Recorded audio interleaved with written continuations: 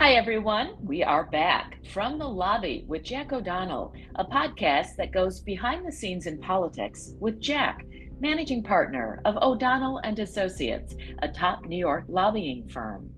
I'm Joanna Passeri, Director of Communications at O'Donnell and Associates. We are continuing our campaign series with the newest member of our team, Alec Lewis, Vice President and Director of Campaigns.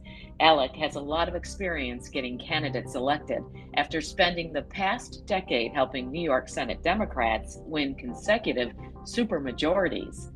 Alec has a special guest, Ulster County Executive Jen Metzger, who's running for re-election, and they are talking about her campaign to bring continued progress to Ulster County.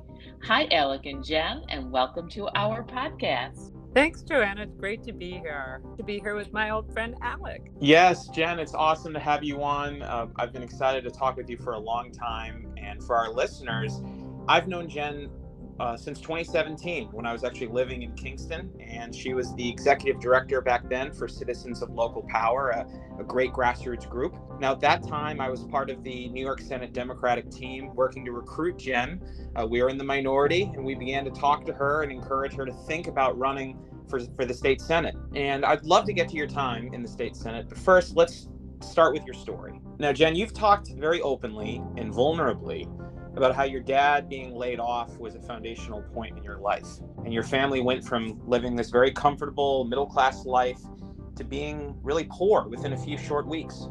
Now, you responded to that by working even harder in school, taking advantage of a very good public education, and you were thankfully able to go to college with a full financial aid package. Fast forward a bit, you graduate with a bachelor's in government with high honors from Oberlin College.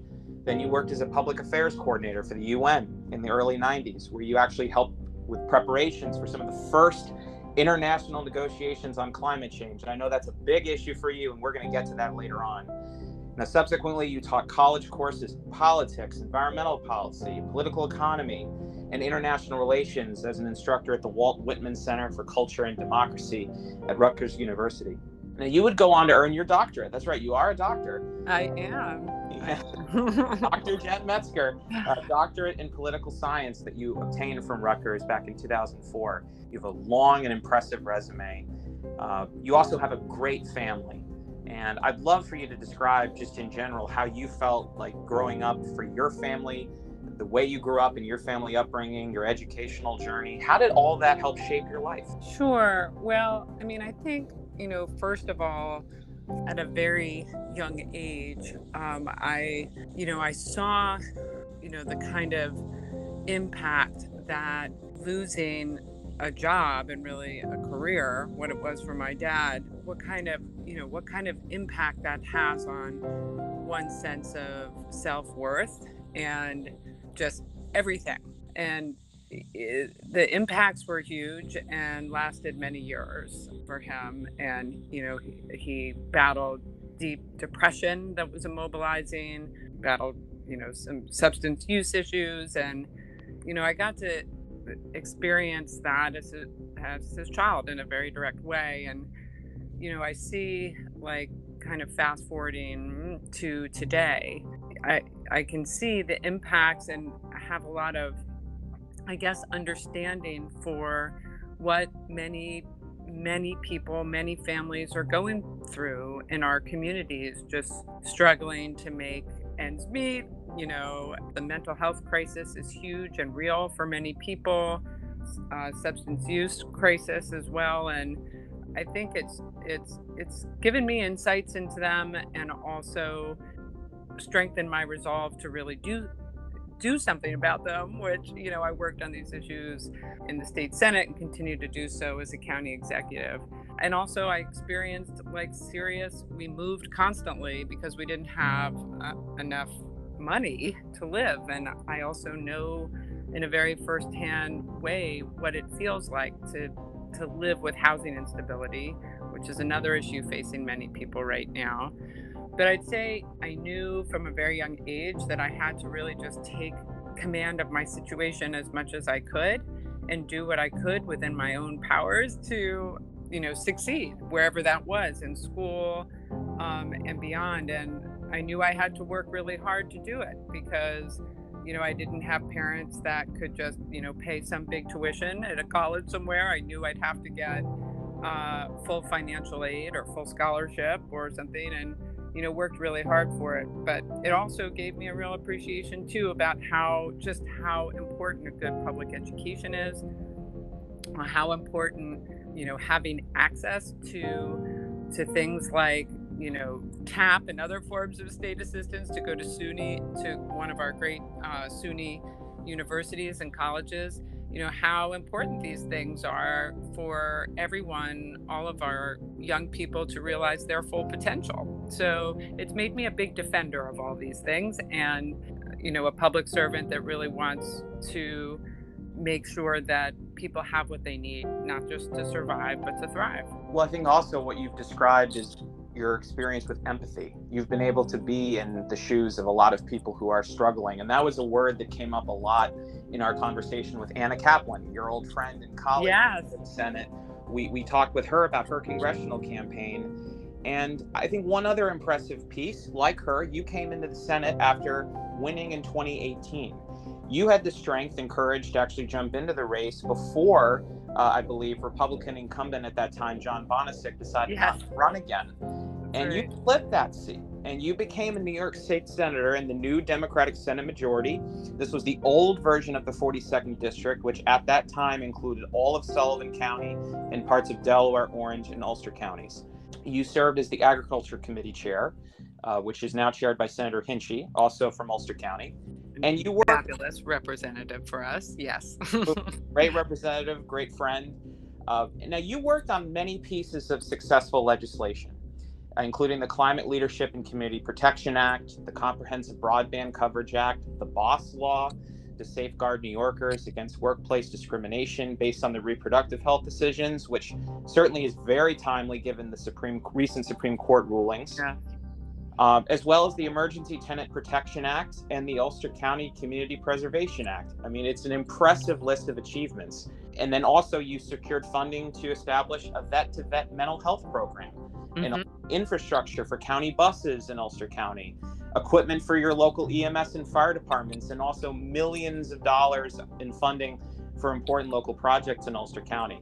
So all of that to say, when you look back at all of your wins in the state Senate, and in one term, I might add, you got it done in 2 years. I know, obviously, your reelection didn't go the way you wanted to go in 2020, but you've responded and come back and serving Ulster County. When you look back at your time in the Senate, what achievements give you the most pride in your real deliverables for Ulster County? Right.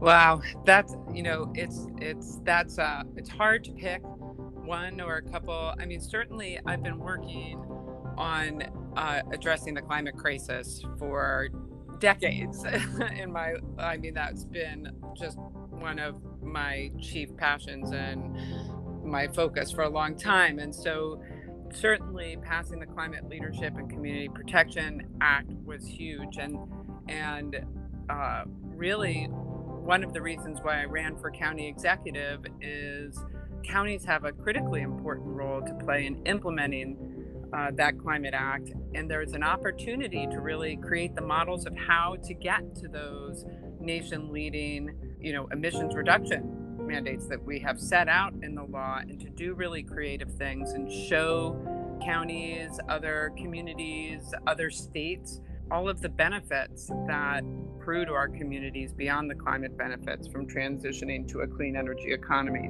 That was a huge achievement, and I'm very excited to be in a position to, really lead on creating some models to implement that law. But, all of these other things, legislative achievements from the Senate days, actually, it's really wonderful to be in this position now and see, first of all, the fruits of those efforts come to bear at the county level and the communities that I represent, and also, taking part in making the most of them for our residents and businesses. I'll just give you, one example. The EPTA, I was working with Kavanaugh quite closely on getting that passed as part of that groundbreaking housing tenant protection legislation that we passed. And just the other day, I submitted comments to the city of Kingston. They were the first city in the state to take advantage of that law. And I got to really weigh in on how important it was to basically, freeze increases in rents at this moment in Kingston, because I am seeing, as county executive, it's the county that's responsible for finding emergency housing for people, and we are facing an unprecedented crisis in emergency housing. And there are, over half of the families and individuals that we are trying to find placements for, people have been evicted. Over half of them are from the city of Kingston. So right there, I'm able to kind of weigh in with my daily experience at the county level and say, look, this is what we need to do to keep more people from, losing a roof over their heads now. So it's all kind of come back around in a way, but in I think a very positive way. In all the work I did in agriculture, on hemp and cannabis, we're really working to grow and diversify the opportunities for small farmers. Here, agriculture is the second biggest sector in Ulster County after tourism, and very linked to it. And so I've been able to bring my experience, all these kind of experiences, and policy laws and policy initiatives I worked on at the state level. I've really been able to use them as a kind of a jumping off pad for creating some new initiatives here in Ulster County. Well, you mentioned cannabis and you mentioned agriculture, and that kind of leads into my next question. I mentioned earlier, you've been very resilient in your life and certainly in recent years. After losing a close race for re-election in 2020, you responded by really quickly jumping right back into public service roles. You were appointed to serve as a member of the state's Cannabis Control Board, as well as the NYSERDA Agricultural Technical Working Group. Now, you stepped up to run for Ulster County Executive when Pat Ryan was running for Congress. It was a unique special election. I was living in Ulster at that time.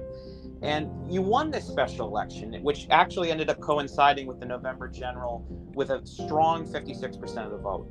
Now, you're currently one of only 19 county executives, and in addition to being the first female elected county executive in Ulster County, you're the only currently serving female county executive in the state of New York.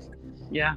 So yep, that's right. What does it mean for you to be the only woman currently serving in this very important local government executive leadership role? Well, first of all, I often think back to Andrea, our friend Andrea Stewart-Cousins, who one of my greatest kind of role models and mentors in many ways. But she, if you recall, she was the first to kind of break up that 3 men in a room, and now look, now it's 2 of 3 are women. But I found it actually really shocking. I shouldn't have, I suppose, that there were no other women county executives, but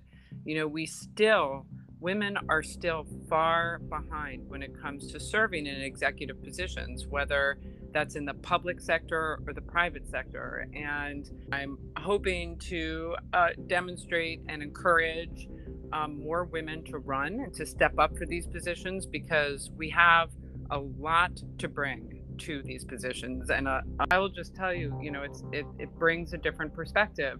I'm working on developing this workforce innovation center for the green economy. It's very exciting, kind of unprecedented collaboration between the county, SUNY New Paltz, SUNY Ulster, Ulster BOCES, basically all of our public educational institutions at every level. But, I'm very focused on making sure that we're offering these opportunities, these training and educational opportunities to people who have not historically had access to them. And that includes women and who have children at home and have to make a choice they shouldn't have to make. So, for instance, I'm focused on making sure that we're providing childcare as a service as part of this workforce innovation center so that we can expand those opportunities. But it comes up a lot. There's just a lot of issues that women need to be like in the room contributing to, because we have a unique perspective on the wide range of economic and social and political issues that we're dealing with today. Obviously, you're now running for a full 4-year term, and you've been hitting the ground running on all these issues you've currently mentioned, but especially climate and housing, I know, are two very important issues for you. And on climate, my understanding is you've implemented a new executive order in the county. You've implemented new policies for green purchasing and green fleets, established a composting pilot program, as well as the new Ulster County Climate Corps. And then on housing, you've been really focused on tackling the housing crisis by looking at the root causes of it and expanding supply, while also putting out the conversation about creating a broader housing reserve fund. Can you talk a little bit more about your work on these issues of climate and housing in Ulster, and why are you so focused on those two issues specifically? Sure, and I will say that they are very much related, and I am relating them both in my in the proposals I put forward.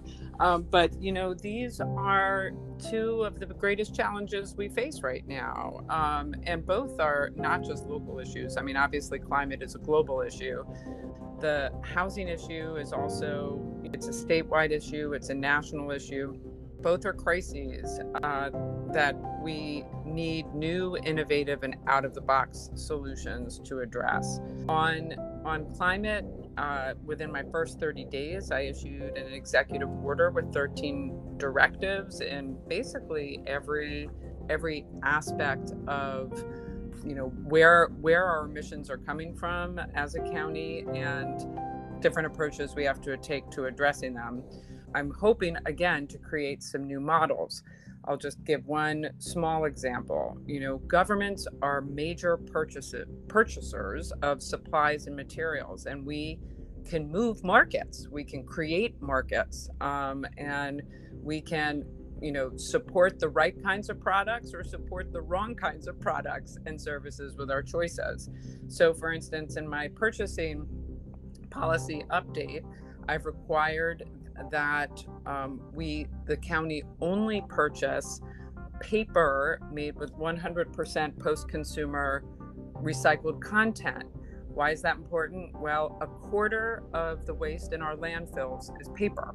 And when it decomposes, it generates methane emissions, which are, over 80 times more potent than carbon emissions. And, it's a huge climate issue.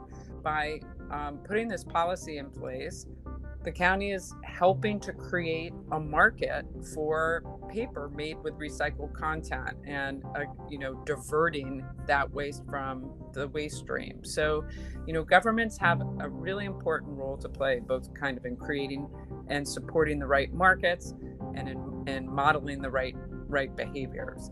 On the housing front, there's a huge disconnect between the demand for housing and supply, and that ultimately we need more housing. I mean, we're never going to resolve this crisis without it. I have proposed a housing action fund to the state legislature. They're actually going to be voting on it in July.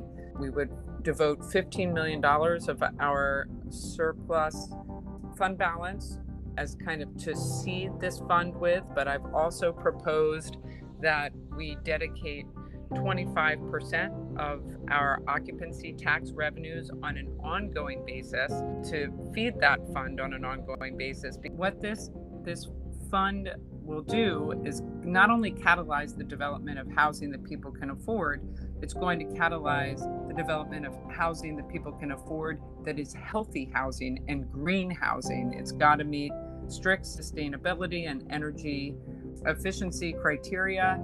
Again, this is our built environment. Our buildings are our biggest source of climate damaging emissions in New York State. So it's critical that everything we build with an environmental responsibility and climate forwardness in mind.